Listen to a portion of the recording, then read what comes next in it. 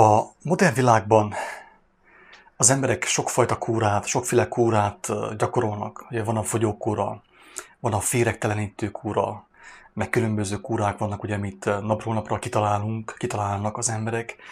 A különböző, úgymond előjárók, vezetők, spirituális vezetők, és ejtetik az emberekkel, hogy egészségesebbek lesznek a fogyókúrától, a tisztítókúrától, a féregtelenítő kúrától. És ebben úgy igazából van is valami, tehát valaki, hogyha elvégez egy fogyókúrát, egy nem tudom milyen lébőtöt, vagy féregtelenítő kúrát, akkor egyértelmű, hogy fog tapasztalni valami változást. Tisztább lesz az ő élete, az ő teste. Viszont nem szabad elfelejtsük azt, drága barátaim, hogy szellemvilágban élünk. Ezt olyan értelemben kell érteni, tehát nem ilyen misztikusan, hogy röpködnek a szellemek körülöttünk, hanem egyszerűen csak arról van szó, hogy minden fizikai megnyilvánulást megelőz a szellemi lenyomat, ugye? Tehát először volt az ige, ezt mondja az írás. Tehát mindig először van az ige. Mi az ige? Maga a tervrajz. Először van az elképzelés.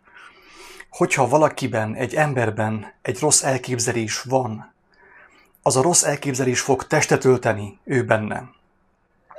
És az megbetegíti őt, az úgymond leépíti őt, megrontja őt úgy testileg, mint lelkileg. Tehát úgy igazából minden féreg, minden nyomorúság, ami benne az emberbe, azért jön be, azért jöhet be, mert maga az ige benne, a szellemiség az rossz, hibás, és beengedi úgymond a parazitát, a vírust, a baktériumot, a férgeket.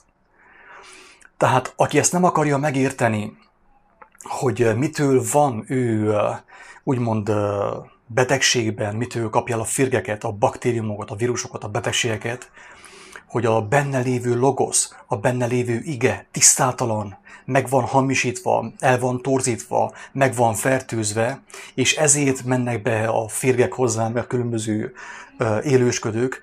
Aki ezt nem akarja megérteni, sajnos folyton, élete végéig kell küszködjön a betegségekkel, a férgekkel, a különböző úgymond támadások ellen, és úgysem fogja legyőzni őket. Miért? Azért, mert ő kaput nyitott a férgek előtt, a baktériumok előtt, a vírusok előtt. Mivel nyitott kaput? Azáltal, hogy a benne lévő ige, a benne lévő logosz, a tervrajz, a benne lévő szellemiség gyenge volt, erőtlen volt, meg volt fertőzve. A kérdés csupán az minden ilyen kúra előtt, hogy milyen a bennünk lévő szellemiség. A bennünk lévő szellemiség beengedi a parazitákat, az élősködőket, az ellenséget, vagy nem engedi be. Mert hogyha a bennem élő szellemiség, a bennem lévő ige, a bennem lévő logosz tiszta, akkor a betegség sem tud olyan könnyen megtámadni, mert nincsen kapu, ahol ő bejöjjön. Drága barátaim, épp ezért az embernek mindenek előtt, mindenek fölött nem tisztítókúrára van szüksége, nem féregtelenítő kúrára van szüksége, nem fogyókúrára van szüksége, hanem bűntelenítő kúrára van szüksége. A bűntelenítő kúra azt jelenti, hogy az ember befogadja a tiszta igét, az életnek az igét, az életnek a logoszát. Én vagyok az út, az igazság és az élet. Aki befogadja az ő szavát, megcselekszi azt, az befogadta a tiszta igét, a tiszta tervrajzot, és az megeleveníti az ő lelkét, és az már nem válik, nem annyira sebezhető a különböző támadásokkal szemben. Nem annyira gyenge, mert meg van erősödve a benne lévő szellemiség, és az már nem kompatibilis a férgekkel, a vírusokkal és a baktériumokkal.